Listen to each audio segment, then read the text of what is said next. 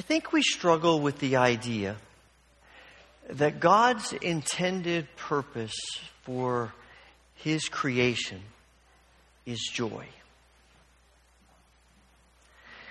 I think we might know that mentally, but I think we struggle to truly embrace that emotionally.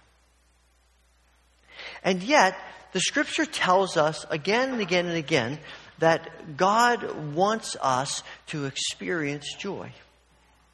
Back in Deuteronomy chapter 16, He says to the Israelites, "For the 7 days celebrate the festival to the Lord your God at the place the Lord will choose. For the Lord your God will bless you in all your harvest and in all the work of your hands, and your joy will be complete." You move on to John's Gospel, and Jesus in that last night with His disciples before He goes to the cross tells them so many things, but He says to them in chapter 15, "I have told you this so that my joy may be in you and that your joy may be complete." In chapter 17, as He prays to the Father in the garden, He says, "I am coming to you now, but I say these things while I'm still in the world, so that they, my disciples, may have the full measure of my joy within them." In 1 Thessalonians, Paul writes and simply says to them, "Always be joyful." It is the intent of God when He creates the world that the world would know His joy, because God is a God of joy. But I don't think we always believe that. And I think that gets communicated to each other in our churches, and it gets communicated to people outside the churches. We struggle with truly believing and experiencing that God's intent for us is joy. But it is. And I think one of the things that comes out of that, and one of the ways in which that is addressed to us to try to encourage us and to help us see that, I think this is what's at the heart of Isaac Watts' Christmas carol, "Joy to the World." Isaac Watts was born in the latter part of the 18th century, or the 17th century, I'm sorry. He was born about 25 years before John and Charles Wesley, predated them just a little bit. But Isaac Watts eventually became a pastor. But when he was a teenager, he said to his father, I really hate the singing of the hymns in church." He said they're dull, they're boring, they just leave you feeling ugh. I don't know if he used those exact words, but I'm paraphrasing a little bit. Okay, that's what I used to think when I was a kid singing in church. I always loved it when we sing Holiness Unto the Lord, and that was about the only fast song we would sing. I didn't know what it meant, but it was great to sing a song that went fast. But anyway, beside the point. He said to his father, who was a deacon in the church, "Man, this is bad, the music's bad." And so his father said to him, "Okay, fine, write something better." And so he did. Almost 700 hymns better. He is considered by many to be the father of English hymnody. He started this movement that Charles Wesley grabbed onto, and of course he wrote thousands of hymns, but it really started with Isaac Watts. And Isaac Watts wrote, I have a list of just a few of the hymns that he wrote that are in our hymnal. And many of them we sing often. Many of them are very meaningful to us. He was a profound and prolific hymn writer. And one of the things that he did in writing these hymns is that he decided, of course, in the church at that time, they basically only sang the Psalms and versions of the Psalms. And so Isaac Watts decided that he would write a song for each of the Psalms. He would write an updated version of the Psalms. And so he did. And when he came to Psalm 98, he actually wrote 2 hymns for Psalm 98. One for verses 1 to 3, which, as far as we can tell, has sort of been lost. But the other was to verses 4 to 9. And the hymn that he wrote to Psalm 98, verses 4 to 9, is Joy to the World. That's why we read that psalm this morning. You may have been thinking, it's the middle of the Advent season. Why are we reading Psalm 98? Because he based this psalm, at least loosely, on Psalm 98. When you think through this Christmas carol, and when you think through Psalm 98, and I didn't print the words for you, you might want to take out your hymnals, and you can reference that as we go along. It's hymn number 115. But as you walk through this carol, in a sense, Isaac Watts is really just doing one thing. He's doing the primary thing that I believe is the primary intent of all of Scripture. What he's doing is he's painting a picture of God. He is painting a picture of who God is. And I am convinced that at the heart of every word of Scripture is that it is trying to teach us to paint a picture of who God is. Because our number one problem, everything that we wrestle with, ultimately comes back to our view of God.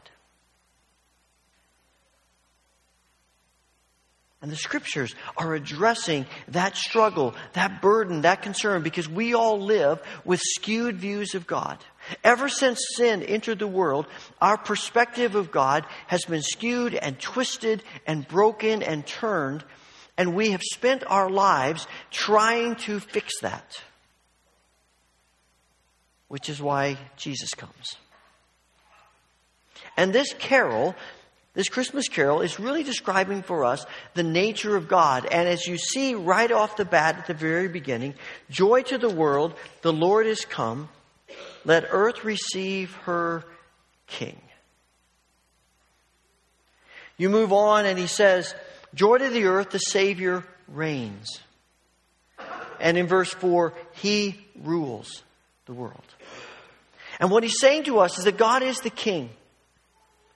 And this song is helping us understand. It is shaping it's one facet of the diamond of all that God is, and saying to us he is a king. But it's more than that. It's saying to us, here's the kind of king he is. This is what God looks like. And the image of God that he describes for us here is that Jesus comes to renew and to restore all of God's creation. And the reason we need to be restored and renewed is because of the curse. He references that in the beginning of verse 3. No more let sins and sorrows grow, nor thorns infest the ground. And then the repeated line at the end of that, he comes to make his blessings flow far as the curse is found. To go back to Genesis chapter 3, when you first see him talking, you see the reference to the curse. And after Adam and Eve reject God, there is a curse. But the curse is not just on human beings. Human beings aren't the only part of God's creation that need to be renewed and restored and made new. It's also all of creation. And one of the things that fascinates me about this Christmas carol is that it is not just about our relationship with God as human beings. It is certainly a part of that. But it's also about the relationship of God's creation to him. And that Jesus comes not just to restore human beings to God, as imperative as that is and as awesome as that is, but he also comes to restore all of creation to what he intended it to be. And that's why you will see throughout this carol references to nature. Let heaven and nature sing. It is a restoration of all of creation that's been affected by the curse. And so Paul writes in Romans chapter 8, all of creation is awaiting redemption. Creation is to be redeemed with the coming of her King, his kingdom, and with the revealing of the sons of God.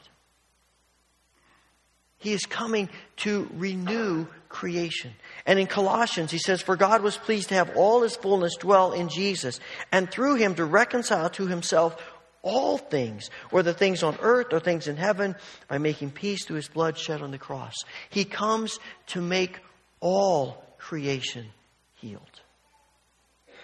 But what I love is about the way Isaac Watts phrases this. It's not just that he no more let sins and sorrows grow or thorns infest the ground, but he comes to make his blessings flow. What a gorgeous picture, isn't it? He comes to make his blessings flow, because that's why God created everything, to pour out his blessing so that we would experience nourishing and all of God's creation, that we would flourish as his people and as his created order. And the question that confronts us in thinking about that is, what are we doing to retard, to slow down the curse? Are we people who are so enamored with Jesus and so enamored, so full of his Spirit, that when we engage ourselves in a situation in the world, whether it's a relationship or a problem or the structures of society, we are people through whom God's blessings always flow? Or are we people who keep turning off the faucet? Jesus comes to turn that faucet wide open. And unfortunately, you and I keep trying to close it. So I think it's what Jesus is talking about in the Beatitudes, among other places, when he says we need to live differently than other people. Our problem is that when wounded people wound us, we tend to wound them back. When hurt people hurt us, we tend to hurt them back. When we look and see all of the ways in which the structures of society create injustice and continue injustice, our most natural response is to walk away from it, to close our eyes and our ears, and to pretend that it isn't really happening.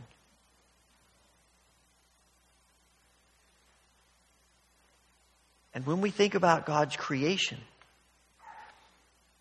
the evangelical church does not have a real good track record with taking care of what God created.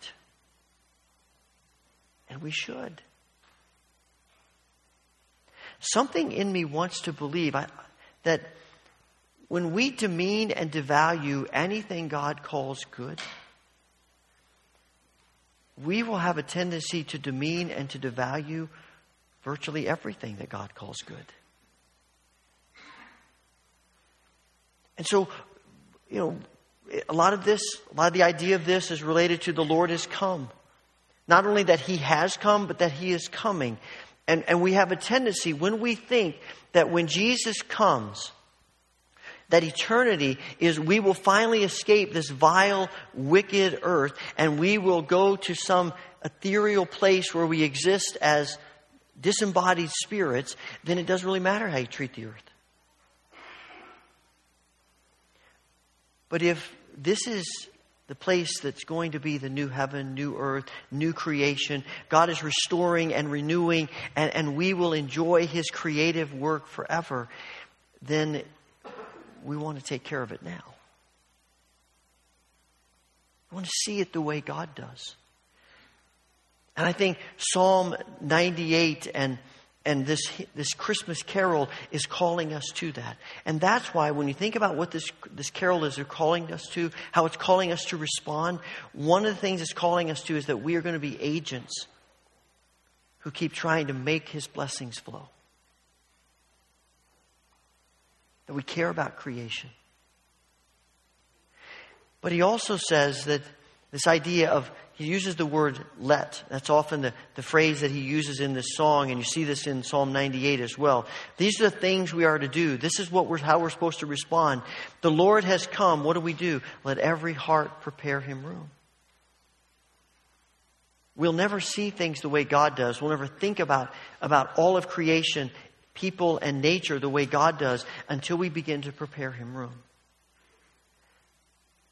One of the things I love about that song we just sang, I love the fact that we are saying, welcome to our world. We're happy to have you here. We're opening our arms to you. Let earth receive her king.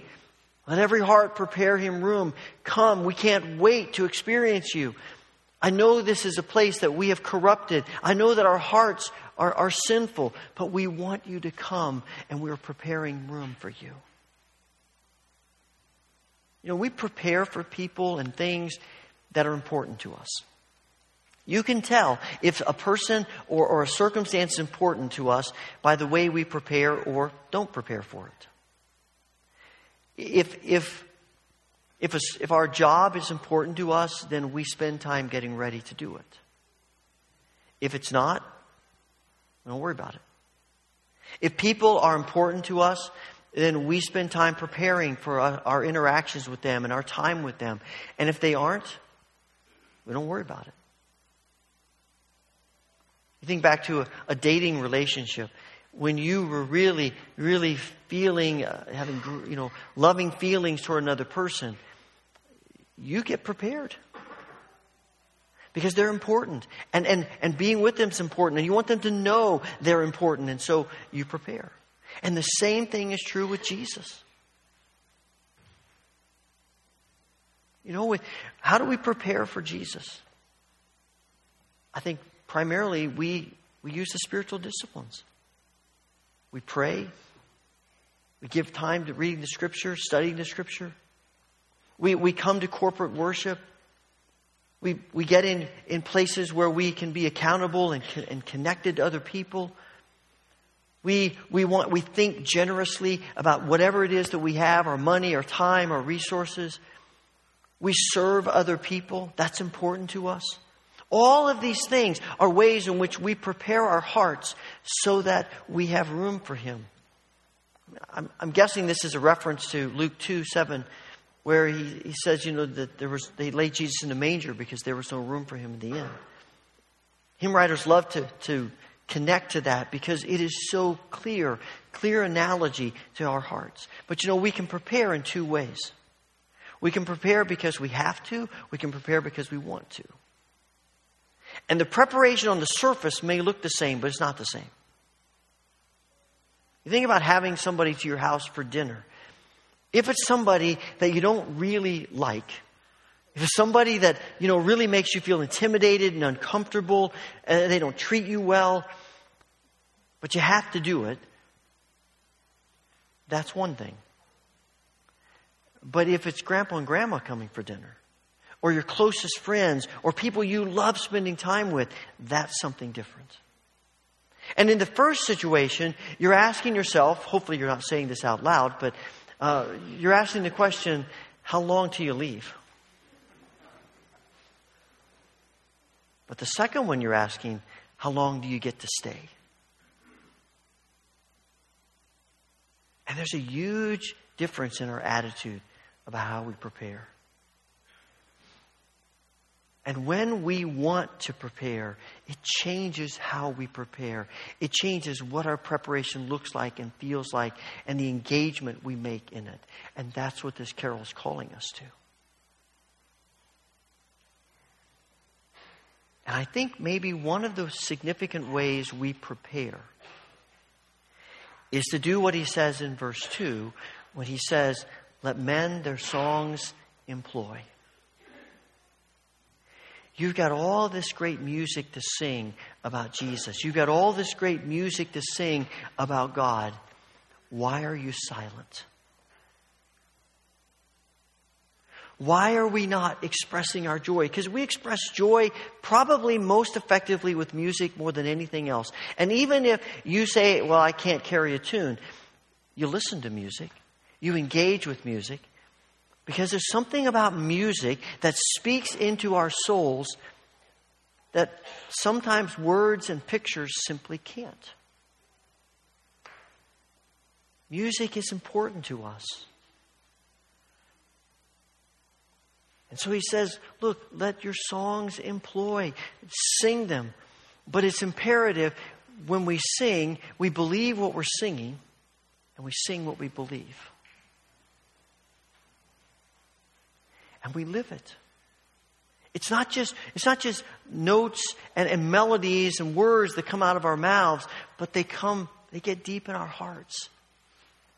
We tend to start thinking like the songs we sing. Which is probably why our parents warned us about the kind of music we listened to when we were young, right?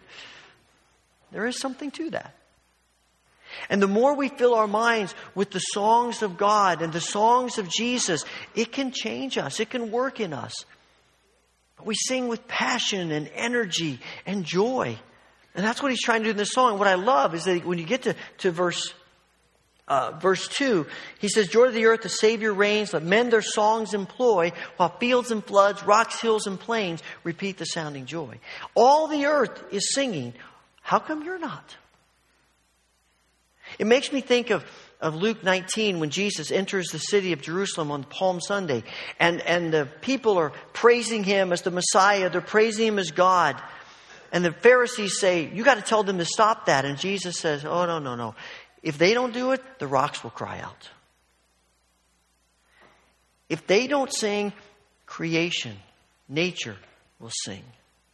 And Isaac Watts is saying what you hear in Psalm 98, that the earth is singing the greatness of God for what God has done. And he is calling us as human beings to join the song as an expression of our gratitude and our love and our joy to Jesus. Verse 4 is kind of the apex of this song. When you get to verse 4, you sort of get a sense of not just that Jesus has come, but that Jesus is coming. He rules the earth, the world, with truth and grace, and makes the nations prove the glories of his righteousness and the wonders of his love. When the dust settles, Isaac Watts is saying, the nations will know who God is. That second line, he makes the nations prove, that one stumped me for a while. I was trying to figure out, I spent a lot of time thinking about that. What does that mean? How do you make the nations prove? And then I realized that to make doesn't necessarily mean to force. It means to cause. And so I think what he's saying is that when all the dust settles, he causes the nations to see what kind of God he really is. He causes the nations to prove it. And how will they prove it? How will they test it? How will they know? Because when you get to the end of because he's saying he rules the earth how? With truth and grace. John 1:14, the Word became flesh, made his dwelling upon us, full of truth and grace. This is the word of the psalmist in Psalm 67. He says, "Let the whole world sing for joy because you govern the nations with justice and guide the people of the whole world." And at the end of Psalm 98, the last verse, he is coming to judge the earth. He will judge the world with justice and the nations with fairness, equity. And all the world is going to see that God is a God of grace and mercy and truth. And he knows how to judge people's hearts. He is kind and merciful. He is a God who is full of grace and mercy. And that is a reason to celebrate not just the nations of the world, but you and me, because every one of us is here only because of God's grace and mercy.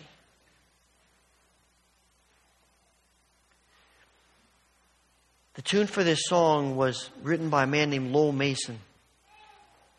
Lowell Mason was a music educator.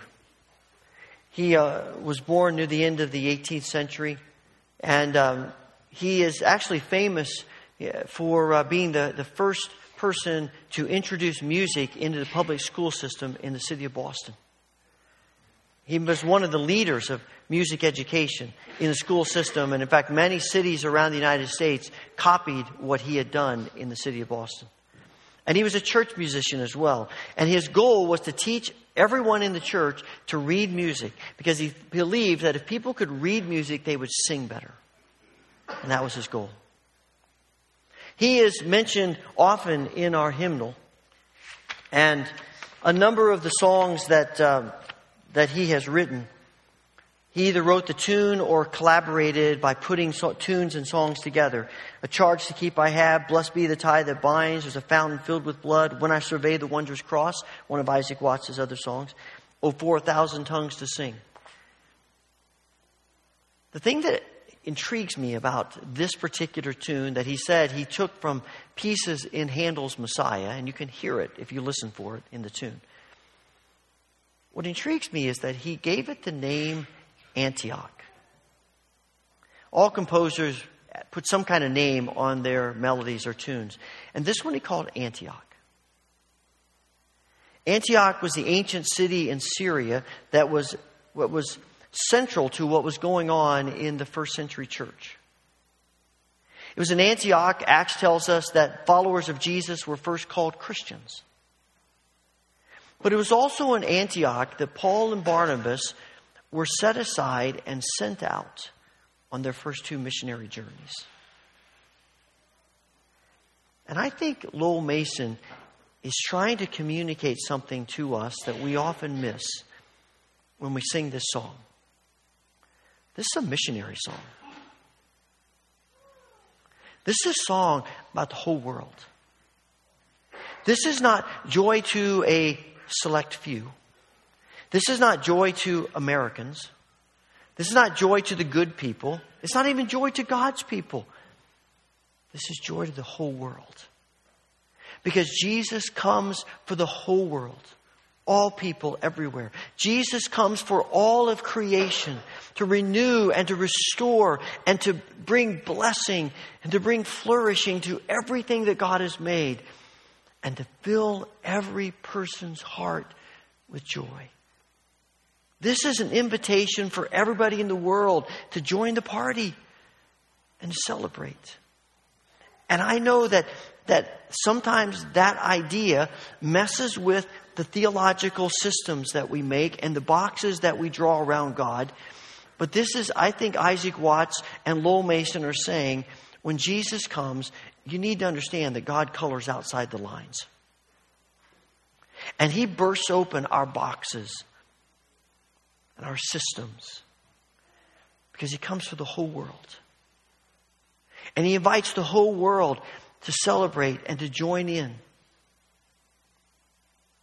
As John writes, God so loved the world that He gave His Son. And what I find interesting is that when we try to confine joy, when we try to limit joy, when we try to control joy,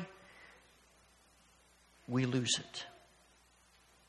I don't know of anybody who tries to control joy, to try to keep people, anybody from experiencing joy. I don't know of anybody who does that and is truly joyful. Because you spend your life not celebrating, you spend your life trying to control it.